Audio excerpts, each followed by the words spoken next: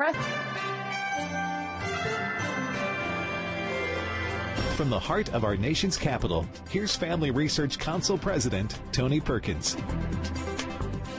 Welcome to Washington Watch. My name is Joseph Backholm, sitting in for Tony today. So glad that you are with us on this Friday before we celebrate Independence Day. And there is much to be grateful for this Independence Day. I want to remind you of a great opportunity to celebrate with us this weekend before we officially celebrate the 4th of July.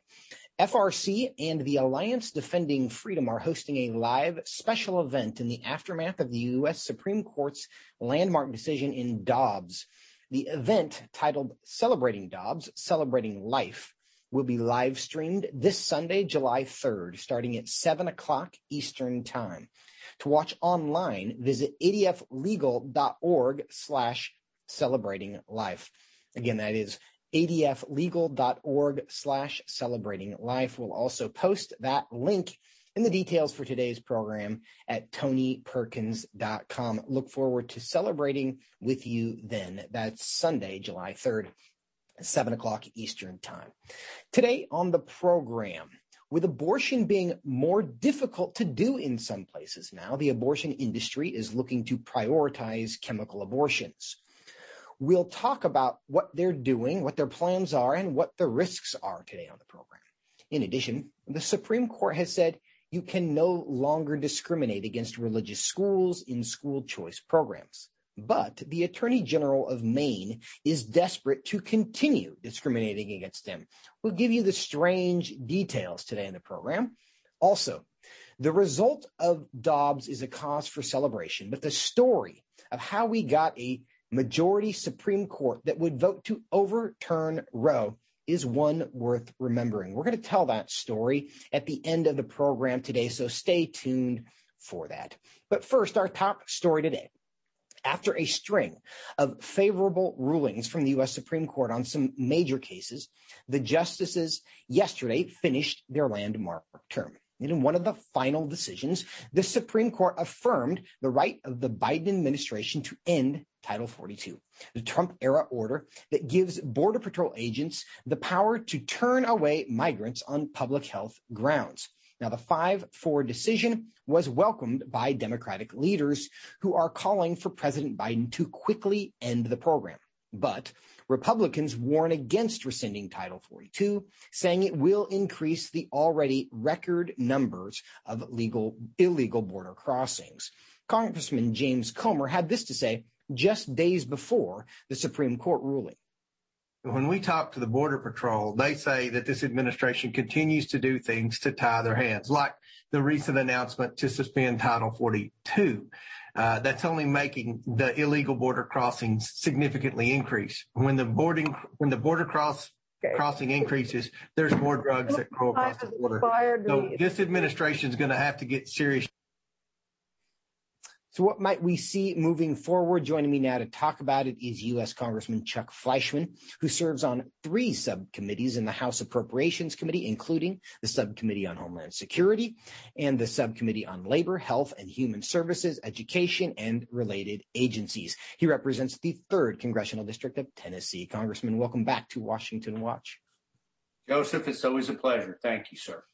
It's good to speak with you. The Supreme Court decided the Biden administration has the executive authority to end the Remain in Mexico policy if they wish. What's your reaction to that?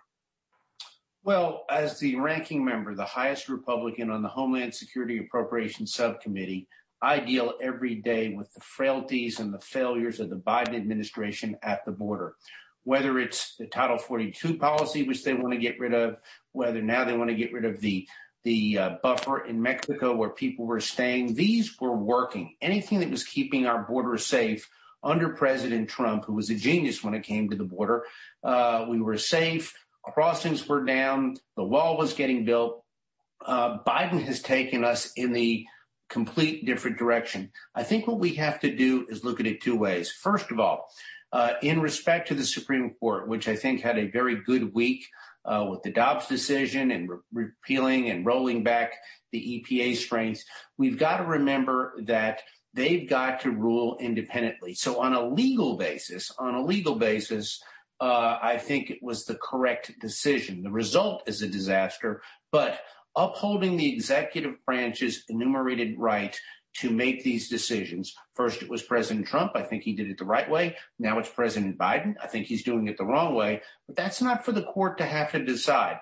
That's something within the purview of the executive branch. Congress is now going to have to come in. I'm going to have to come in with my brethren, my good conservative brethren, and do everything possible to plug up this dangerously porous border, which is crime-ridden. It's being overridden. We could see another 2 million illegal immigrants pour over and just be released willy-nilly into the country. It's wrong. It's bad. But in fairness to the court, and we've got to be very respectful of the court, legally, given the constitutional constraints that they had, they made the right decision. And Congressman Fleischmann, I think you make a really important point there because there's been a lot of debate about the court. But we as conservatives understand that the process is more important in many cases than the outcome. And what we've seen in a lot of these cases is the left doesn't really think about the legal reasoning. They don't think about the process, the checks and balances, the limits of power that each branch has. They're just outraged by the result. In this case, we might be frustrated that the executive branch has made this decision, but that does not mean the executive branch doesn't have the power to do so. And there's a big difference between those things, whether they have the power or they should exercise that power. And I appreciate you making that distinction. You know, on the border policy, there's some polling that shows that 51% of Hispanic voters support the Remain in Mexico policy. We've seen some districts there on the Texas-U.S. border vote for Republicans for the first time in more than 100 years. Do you think, as a political matter, that's going to be significant if the Biden administration follows through on their promise to revoke and repeal the Remain in Mexico policy? The most fascinating thing we have seen is in the Latino community, the tremendous move toward the Republican Party. And I've always said our Latino friends believe in God. They believe in the free enterprise system. Many of these people flee the horrors of socialism, whether it's in Cuba or Venezuela or these countries. These people know when they come here that freedom is to be cherished, the rule of law is to be cherished. And I will say this, Republicans are going to do extremely well again in the Latino community all across this great nation because the Biden administration, whether it's at the border with its failed policies, whether it's with its radical left-wing agenda, anything it touches, wanting to change America for the wrong way, they will not succeed because the good people of this country across racial, ethnic, and sex lines will certainly embrace good, solid Republican conservative principles that uphold our Constitution and the rule of law. And another question on kind of public sentiment on this issue, because the Remain in Mexico policy applies to people who have sought asylum. And the question is, where do they wait for that to be adjudicated? Do they wait in the country of origin, in Mexico, where they're coming from in many cases, or do they wait in the United States for that decision to be resolved? And sometimes it takes years to do so. The federal government's own data shows that about 1.6% of those asylum seekers have a valid claim, which indicates that people are making baseless claims for asylum and then coming into the country and then simply disappearing while that decision is made by the U.S. government. Does it matter to the Biden administration that their own data shows that the vast majority, 98% of all of those asylum claims are not valid? It doesn't matter to the Biden administration because every move that we make to secure the border with technology, with people, anything that is successful, building the wall. I got wall funding, President Trump's wall funding in the last appropriations bill. Biden just refuses to build it. Why? Because it works. Make it clear. This administration wants open and porous borders. They do not care. They will thwart anything that works.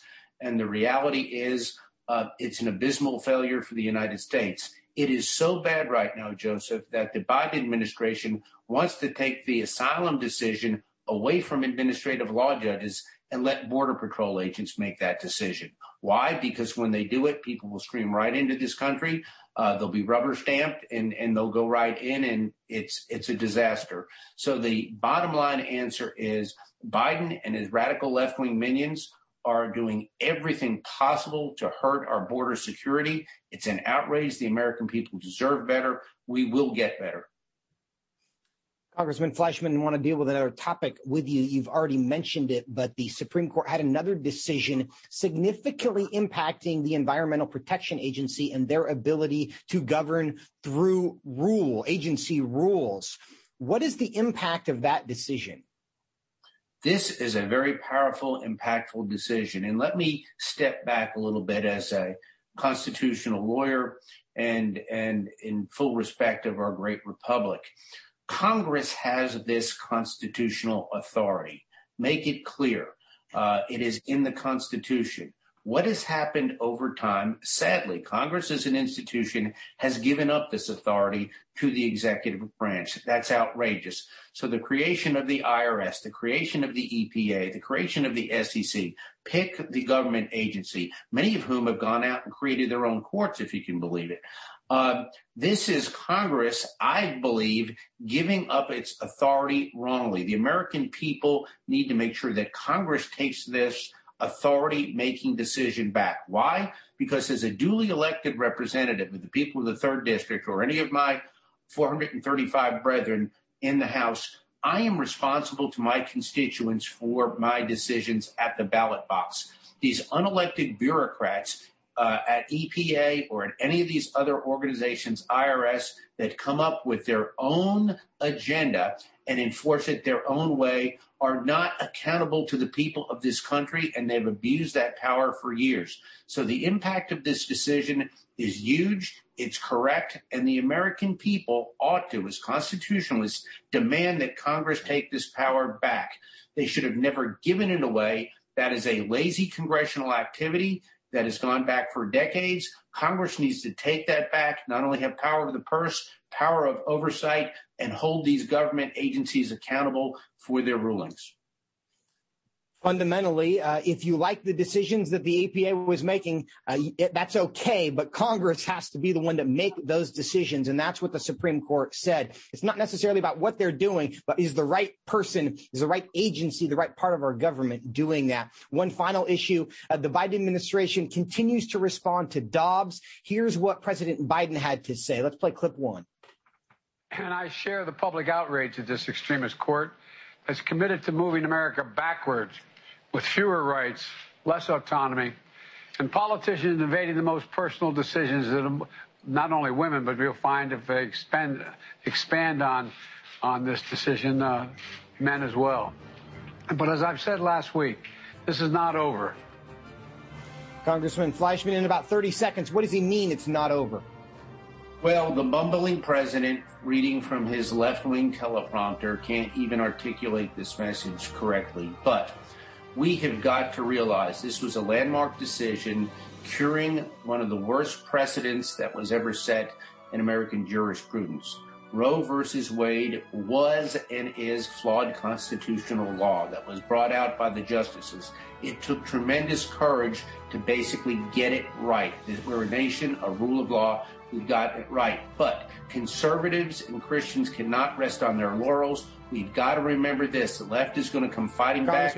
Conservatives need to stand up and that's the point, God. And we do have to go. Congressman Fleischman, thank you for your time. Sorry to be so brief. We'll be back with more right after the break. Would you like to spend consistent time in God's Word? Then join Family Research Council on an exciting journey through the Bible. FRC's 2-year Bible reading plan helps you to approach daily Bible reading intentionally. You will dive deeper into the nature of God and how His Word speaks into cultural issues of today. All wisdom comes from God, and He has given us the Bible as a way to understand the world. His Word is necessary in our lives, so much so that Christ said, we are to live on every word that comes from the mouth of God. He calls it our daily bread because we need it daily to sustain us and nourish us spiritually, just like food does physically. Start this adventure today with Family Research Council. When you sign up, we'll text you with daily passages and questions that help prepare you for conversations with your friends and family. To begin this journey, visit frc.org/Bible.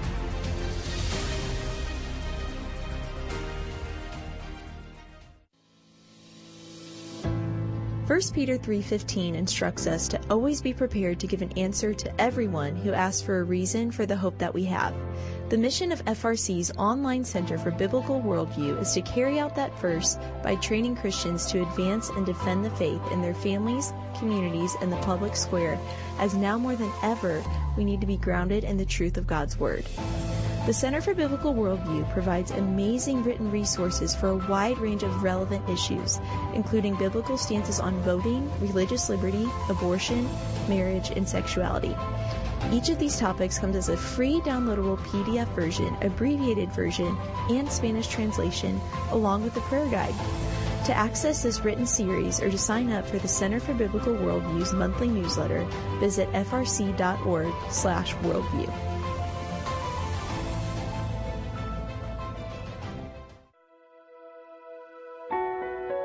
Did you know that from as early as 12 weeks, and certainly by 20 weeks, an unborn child can feel pain? Did you know the issue of pornography is growing among women? Did you know that pornography, sex trafficking, and abortion are all linked and on the rise across the globe? Issues such as pornography, human trafficking, drug legalization, and abortion are all violations of human dignity and have resulted in the devaluation of human life in our culture. Family Research Council stands firm on the principle that every life has value, ought to be respected, and has been designed for a unique purpose. Educate yourself on the harms of pornography, human trafficking, and abortion so that you can offer hope and help. Learn more at frc.org/life.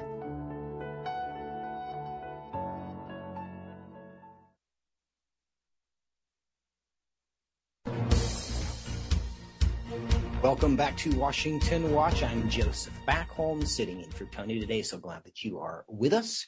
Reminder that the website is tonyperkins.com, where you can watch this and every episode of Washington Watch at your convenience. Well, it's been a week since the landmark Supreme Court decision overturning Roe v. Wade.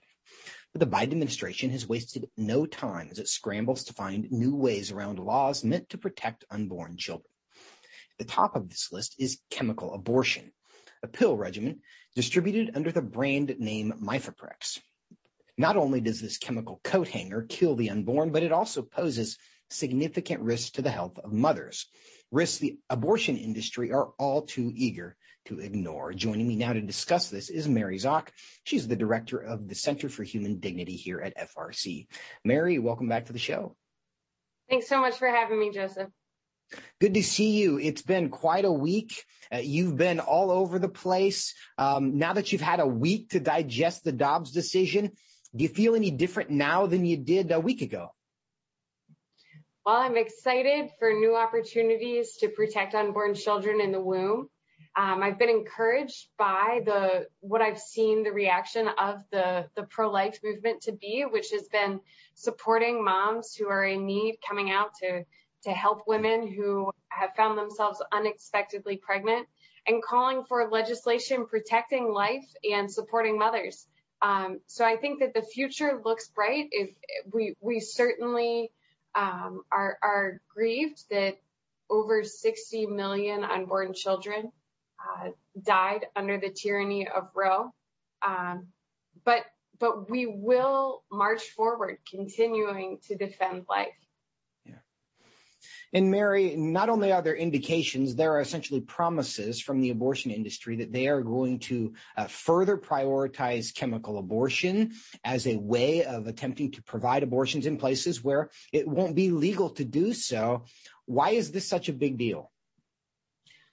Well, it's a huge deal because this is really the pro-abortion industry showing their cards. The chemical abortion is not safe, certainly for an unborn child, but it is also unsafe for women. We know that chemical abortion is 4 times as likely to cause severe complications as surgical abortion. And we know that surgical abortion is not safe.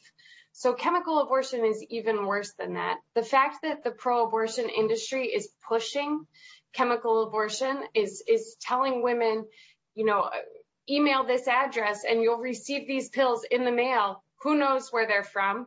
Who knows whether or not you have an ectopic pregnancy? Who knows if you're Rh negative? Who knows how far along you are in gestation? The pro-abortion industry does not care. All they care about is the fact that women will continue to have abortions and they'll continue to make money from that. HHS Secretary Xavier Becerra addressed this issue this week. Let's play clip 3, and then, Mary, I want to give you a chance to respond. Working to increase access to this drug is a national imperative and in the public interest. We will continue to support the FDA and its rigorous scientific review for these safe and effective drugs. We will also work with the Attorney General and the Department of Justice as they work to ensure that states may not ban medication abortion based on a disagreement with the FDA's expert judgment about the drug's safety and efficacy. So Mary appears to be setting up for sure a political battle, perhaps a legal battle as well. Is he essentially promising that he's going to attempt to stop states from banning this chemical abortion drug despite laws against abortion? Well, thankfully, he doesn't have as much power as he thinks he has, but what he is talking about the FDA's safety judgment that this drug is safe, the FDA has made their judgment without any actual reporting requirements surrounding chemical abortion. So all reporting to the FDA on chemical abortion complications are voluntary, with the exception of the reporting of death. And so the FDA can't actually accurately assess whether or not this drug is safe. But we know that it is not. We know that the further along a woman is in gestation, the more likely she is to have an incomplete pregnancy. We know that incomplete pregnancy occurs up to 10% of the time. And there are 6 states right now that require abortion complications to be broken down by abortion type. And we know from the data in Arkansas that over 88% of abortion complications there were the result of chemical abortion.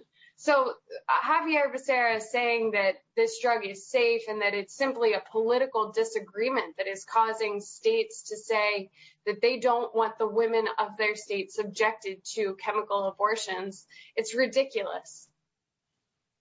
But that does set up to be one of the new debates over abortion broadly in a post-Dobbs world. But Mary, tell us a bit more about how these are used practically. How late in pregnancy are women taking chemical abortion drugs? Well, it's interesting that you asked that, Joseph, because the FDA's approval time for these drugs has shifted over the years. Currently, the FDA has approved them for use up to 70 days. But just this past week, one of our interns received a pamphlet while she was up in front of the Supreme Court that was telling women you can take chemical abortion drugs at greater than 11 weeks of pregnancy. And they said to just increase the second pill that you take, the misoprostol, to increase the amount. And that misoprostol pill really is the chemical coat hanger. It is what causes the woman's body to expel her unborn child. And so telling women to take greater amounts of that drug is like sharpening the chemical coat hanger. And what we see here is they're going to make these drugs available in a way that eliminates the questions, the safeguards, the ability of a doctor to find out how late in pregnancy are you, is this appropriate? So you could get women who are literally ordering it through an email address, getting it at a time when everybody would acknowledge it's completely unsafe and taking it anyway because the process eliminates all the safeguards, assuming we even think abortion is ever safe, which of course we know that it's not, but it's explicitly dangerous for the mother in that case. Mary, what can be done about this? 20 seconds. Well, we need to work for states to pass legislation that protects unborn children beginning at conception, because that both protects unborn children and their mothers from surgical abortion and from the dangers of chemical abortion. Mary Zock, we so appreciate your work on this. We will be back to talk about it again, I know. Thanks so much for your time, and happy 4th. Thanks so much for having me. Coming up, despite a recent Supreme Court decision protecting religious schools from government discrimination, the Attorney General of Maine wants to do it anyway. We'll tell you all about it when we come back. Stay with us. Are you a university student? Do you know a university student, specifically one who wants to grow as a Christian leader to positively influence public policy and the culture? Look no further. Family Research Council has a life-changing 12 to 15-week internship program that has prepared and equipped students to take the next step in their professional journey. With a speaker series focusing on careers and callings, lectures from prominent conservative leaders, and weekly biblical worldview training, students will grow in personal and professional development. Interns have the opportunity to work in policy, communications, event planning, and more. They will gain real-world experience working directly with our experts who will guide them in pursuing careers of influence so that they can make a difference wherever God calls. This paid internship offers fully funded housing in the heart of downtown D.C., giving you the chance to experience our nation's capital. Visit frc.org/internships to apply. What is biblical masculinity? In our culture of gender confusion, there aren't many examples of godly manhood. Men, husbands, and fathers need to find a model of godly manhood, leadership, and strength. But where can they find it in our culture? Stand Courageous Men's Ministry was created to help men find this model of godly manhood and to develop a strong biblical character, cultivate positive habits, build and rebuild relationships, and make commitments that will move men closer to God's good purpose and design. Men who will stand courageous. Join us at a Stand Courageous Men's Conference to discuss critical aspects of masculinity. These conferences are led by men who understand the issues men face. They unpack our role as a defender, provider, instructor, and battle buddy so that we can make an influence as a chaplain inside and outside the home. Learn more and find a Stand Courageous event near you at standcourageous.com.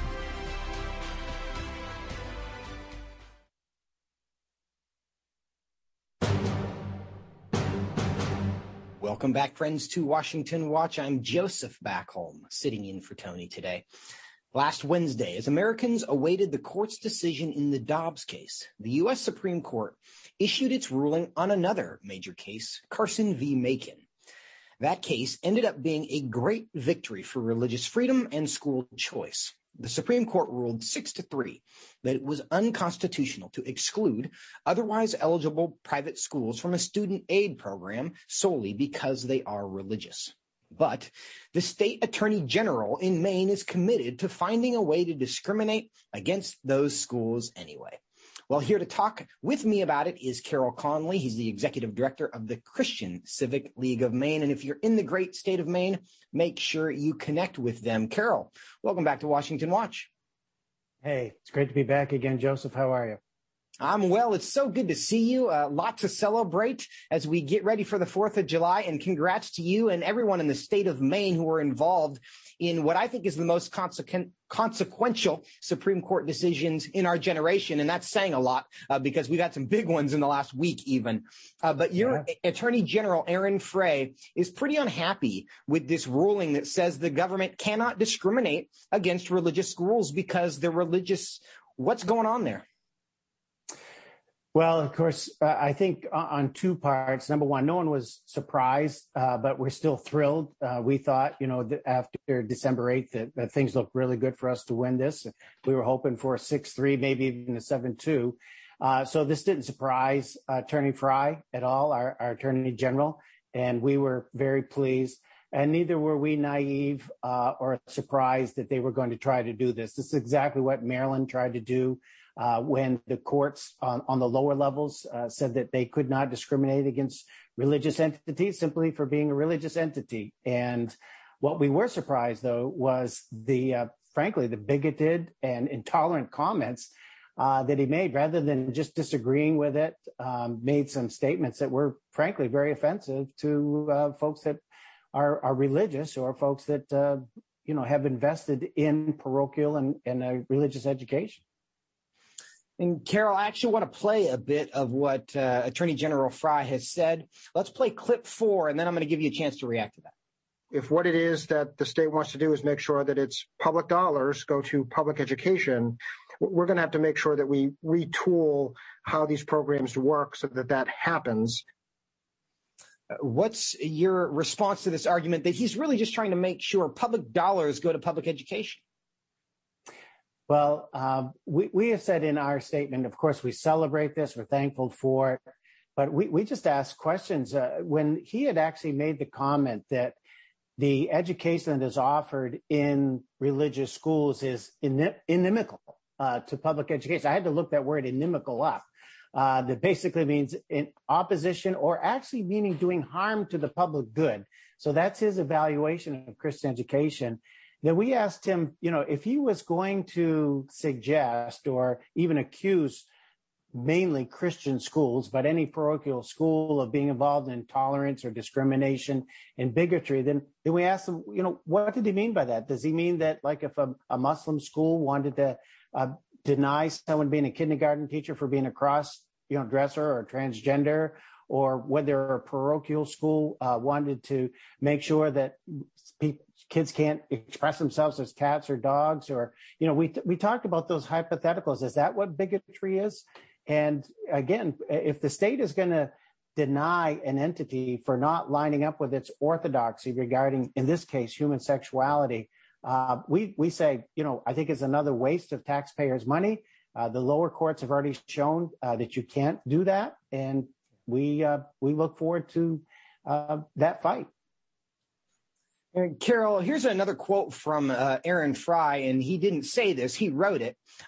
He said, quote, "I intend to explore with Governor Mills' administration and members of the legislature statutory amendments to address the court's decision and ensure that public money is not used to promote discrimination, intolerance, and bigotry," end quote. So his point here is we must discriminate against some religious institutions because they discriminate. Does he see the irony in that? Well, that's what I've said in a lot of the interviews. As you can imagine, there's been a lot of attention and requests for us to respond to this. And I want to be measured in my response and still to be, have graciousness in that.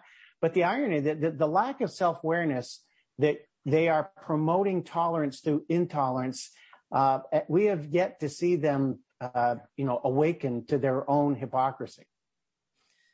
Yeah, and it really is the point. And I think they own that. But I think what the Christian community needs to understand in general is that they really desperately need to discriminate against religious institutions, not because necessarily they have that title, but because they feel it's an imperative to discriminate against institutions, organizations, individuals that believe Orthodox Christian teaching or Orthodox Muslim teaching or Orthodox Jewish teaching about sexuality and gender. But very quickly, Carol, in about 30 seconds, what is the implication of this court's decision on education there in Maine and around the country? Well, we are actually, figuring that out right now with some of our great allies like Alliance Defending Freedom, First Liberty, Thomas A. Becket, as we are working with those schools. Thomas, as you know, my background was I was a headmaster at Bangor Christian Schools. David Carson is a former student of mine. So we're offering counsel. My personal advice to these schools is, hey, tell the towns of Glenburn and these other qualifying towns, if you already attend a school like this, or if you want to come to school, let your town know so that money will go into those municipalities to go to those schools and then challenge the state if they're going to try this. The idea that parents can use the dollars that would be used to educate their kid at a pagan school at a Christian school instead is really, really exciting. We celebrate that this Independence Day. Carol Conley, thanks so much for your time. Thank you, Joseph. Coming up, the Dobbs decision, which we continue to celebrate, didn't come out of nowhere. Hear the inside story of how we got a pro-life Supreme Court when we come back. Stay with us.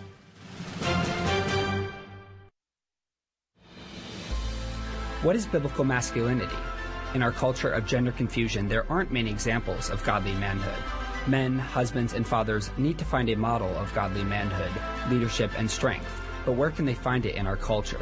Stand Courageous Men's Ministry was created to help men find this model of godly manhood and to develop a strong biblical character, cultivate positive habits, build and rebuild relationships, and make commitments that will move men closer to God's good purpose and design. Men who will stand courageous. Join us at a Stand Courageous Men's Conference to discuss critical aspects of masculinity. These conferences are led by men who understand the issues men face. They unpack our role as a defender, provider, instructor, and battle buddy so that we can make an influence as a chaplain inside and outside the home. Learn more and find a Stand Courageous event near you at standcourageous.com.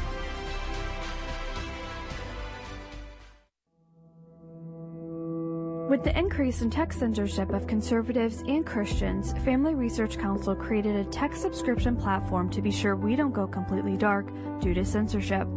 It is important to us that we stay connected with you and that you stay informed.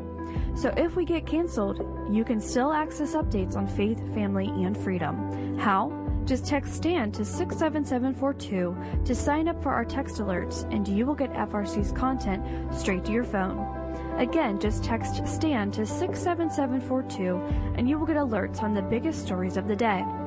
With just a simple text, always have access to our content and stay informed and connected with like-minded community. Text STAND to 67742. That's STAND to 67742.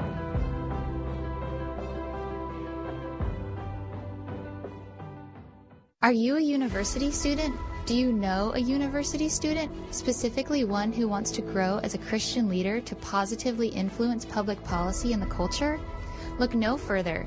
Family Research Council has a life-changing 12 to 15-week internship program that has prepared and equipped students to take the next step in their professional journey. With a speaker series focusing on careers and callings, lectures from prominent conservative leaders, and weekly biblical worldview training, students will grow in personal and professional development. Interns have the opportunity to work in policy, communications, event planning, and more. They will gain real-world experience working directly with our experts who will guide them in pursuing careers of influence so that they can make a difference wherever God calls. This paid internship offers fully funded housing in the heart of downtown D.C., giving you the chance to experience our nation's capital. Visit frc.org/internships to apply.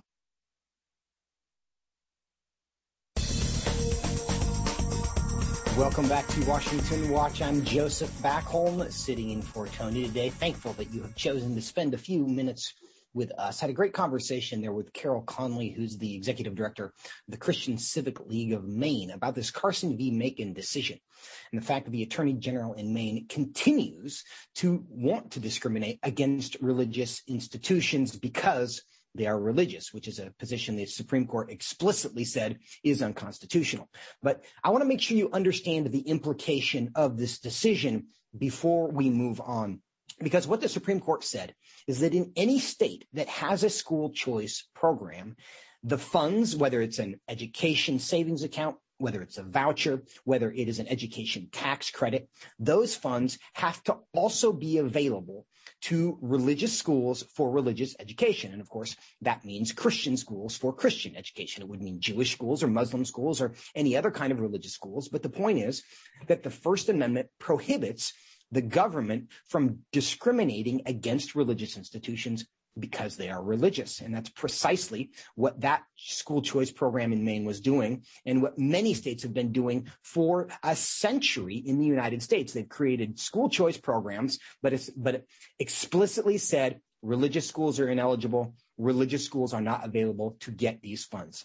The timing of this could not be more important because we are at a moment where the demand for alternative education, as in alternatives to the public school program, are at an all-time high.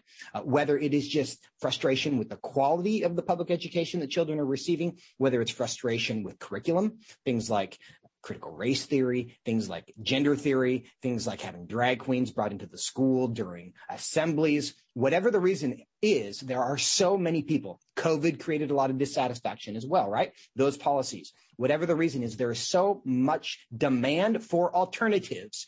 What the Carson v. Macon decision said is that churches, you can now provide options. And you can use the same tax dollars that would be used to educate your child at the pagan school down the street.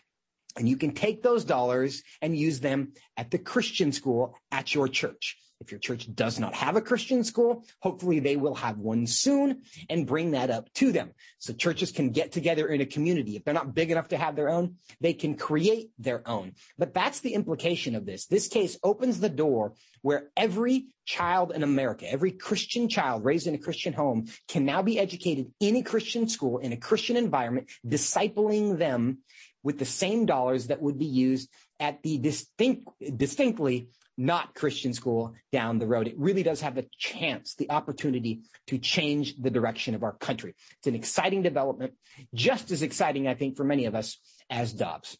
Now, our next story.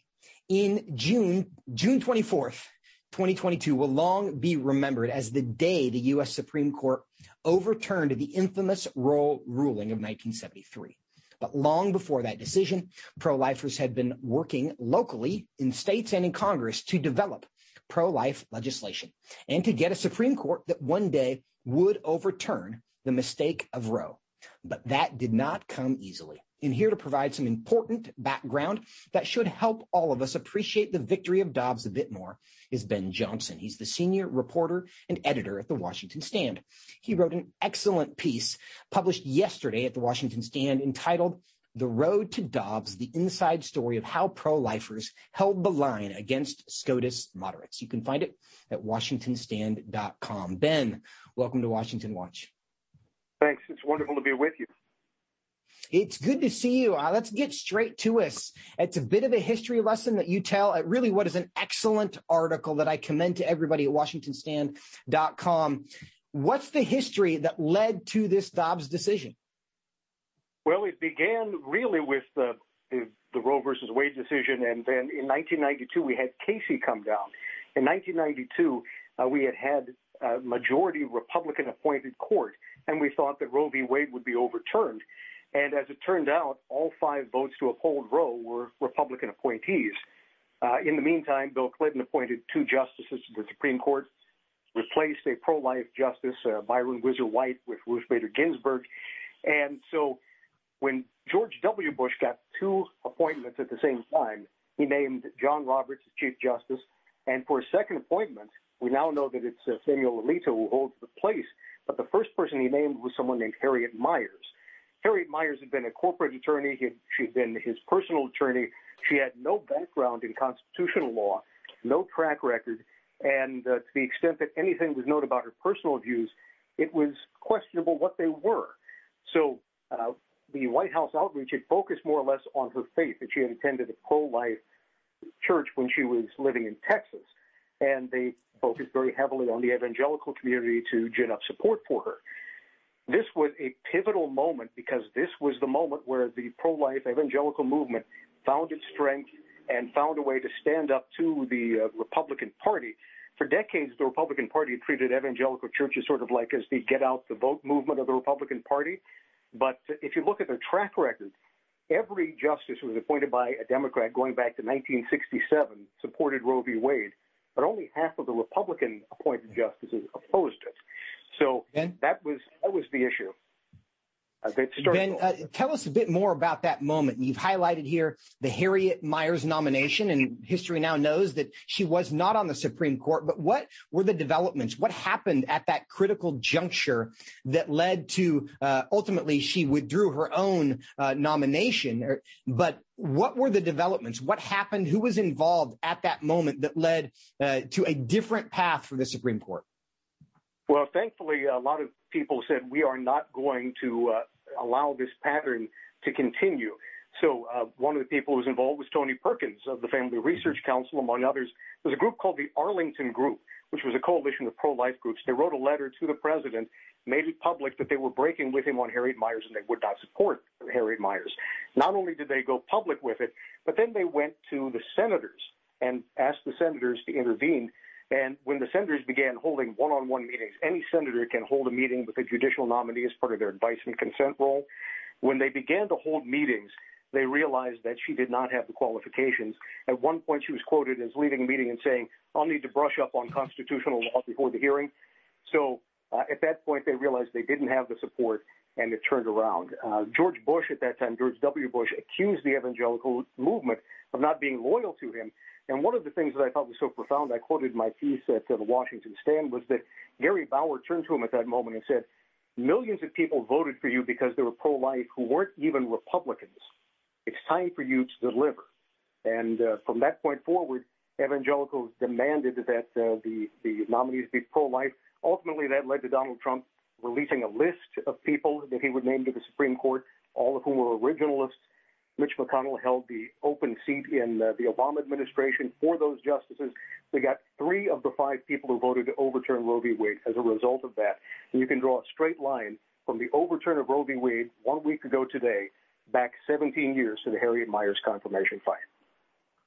And that's a really important story. And one thing I think it's also important for our listeners and our viewers to understand is that those conversations with the White House, with senators whose job it is to confirm a Supreme Court justice, mean nothing if if those people are not actually supported by millions of voters who vote on the life issue. So every pro-life American who prioritized that issue when they went to the ballot, it was their influence that really is what persuades the White House and U.S. Members of the Senate to insist that we get some conviction. And that was the first time they drew the line in the sand. And it's good to have people in the office and lobbying, and Gary Bauer and Tony Perkins and the people who were involved in that. But without the support of millions of Americans who have their back, those conversations mean nothing. So everyone can take some credit and feel some consolation, some satisfaction from the success of those conversations and the change of direction that happened at that moment that led to what we are celebrating today. And Ben, one last question for you. We know what kind of judges we got from Trump, as you've said. 3 of the 5 that voted to overturn Roe and Casey were Trump appointees. Do you see that as evidence that the influence of the pro-life community is growing in America? It certainly is. You know, when Donald Trump ran for president, there was a great deal of skepticism because to the extent that he had expressed his own views on the matter, he had been pro-choice. When he ran abortively for president in 1999 for the Reform Party, he supported partial birth abortion. So there wasn't the idea that he was going to be a convicted politician. And yet, as it turns out, when the evangelical movement stepped forward and said we're drawing a line in the sand, we will not support another stealth nominee, we will not back another nominee whose views are not known, that are not original intent and originalist constitutionalists, then you saw Trump and Mitch McConnell and others step forward and respond to that pressure because, as you said, it's backed by millions upon millions of voters. Approximately 26% of the electorate in 2016 was pro-life evangelical. And so when you add all of that up together, you end up with a massive victory that we had. You know, if I could, there's just one small note that ties all this together. In 1988, you had the contentious Robert Bork hearings. And then 17 years later, you had Harriet Miers come forward. And the Republican Party put her forward, but evangelicals stood up for their convictions and didn't allow this to happen. 17 years later, we got the overturn of Roe v. Wade. And Samuel Alito may have been the second choice for George W. Bush, but King David was the second choice too. He excelled the one who had come before him, and Samuel Alito is saving millions upon millions of lives with his amazing originalist constitutionalist jurisprudence. Amen. Ben Johnson, thanks so much for your time. Thank you. God bless. Find that excellent article again at WashingtonStand.com. Encourage you to do so. Now that we've taken a look back at how we got here, it's time to spend a few minutes at the end of our show here today to talk about what the church needs to do post-Dobbs. And to join me in that conversation is my colleague at the Center for Biblical Worldview, David Clausen, who happens to be the director of the Center for Biblical Worldview. David, good to see you. Happy Friday and happy 1 week, Joseph, of living in a post-Roe America. It is indeed much to celebrate, and I think those of us who are going to be celebrating the 4th are going to do so with additional enthusiasm this year. But David, you wrote an article this week also for the Washington Stand that I encourage people to go look up. Your suggestions about what the church should be doing post-Dobbs and post-Roe. Right. What's your advice? Yeah, I think there's a couple of things. The first thing I said in the article is, Joseph, is that we need to just be thanking God. FRC led a prayer movement in the fall. We convened evangelical leaders and Catholic leaders, encouraging pastors to lead their congregations in prayer. Then we had another meeting in the lead up to the oral arguments where we had thousands of people around the country to pray, asking God to move on the hearts of the justices. And Joseph, my goodness, we serve a God who hears and answers prayer. And now that we live in a post-Roe world, let me just give you two things that I think every Christian, every church should be prioritizing. One is support for crisis pregnancy centers. The crisis pregnancy centers now for decades have been on the front lines of heroically serving moms in need and their children.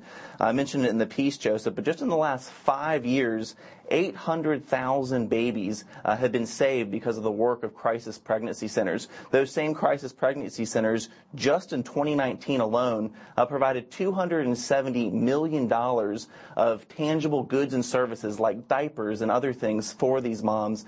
And so I think every church, if your church hasn't adopted a crisis pregnancy center, I think that's a great practical way to serve moms in need.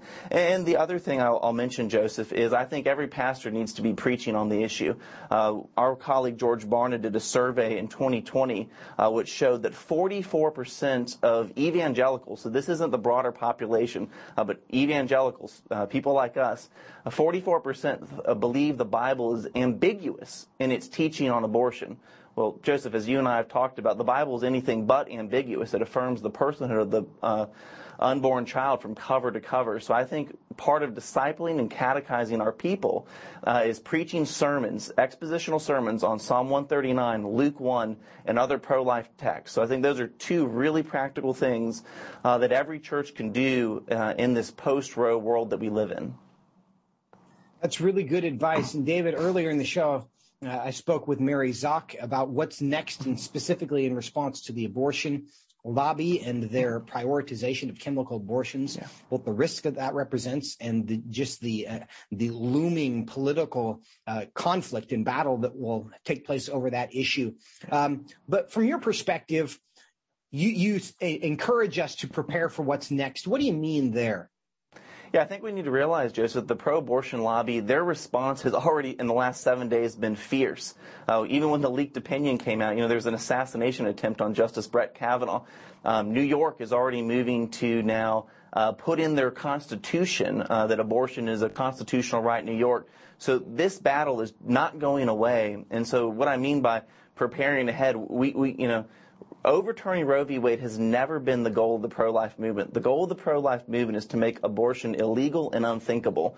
And so really the work that we've been doing for decades now, we need to continue. We need to continue to vote our values. We need to continue to vote for convictional pro-life leaders. We need to disciple and catechize our people. We need to help mothers in need. This is the work, Joseph, you and I are on Twitter. We see people all the time say, pro-life folks really are just pro-birth. That couldn't be further from the truth. We need to keep doing the heroic work we've been doing for decades. And I think if we do that, the road ahead for the unborn and for all folks in America, it will be very bright. That's exactly right. David Closson, we appreciate your time and your wisdom. As always, happy 4th to you. Thank you, Joseph.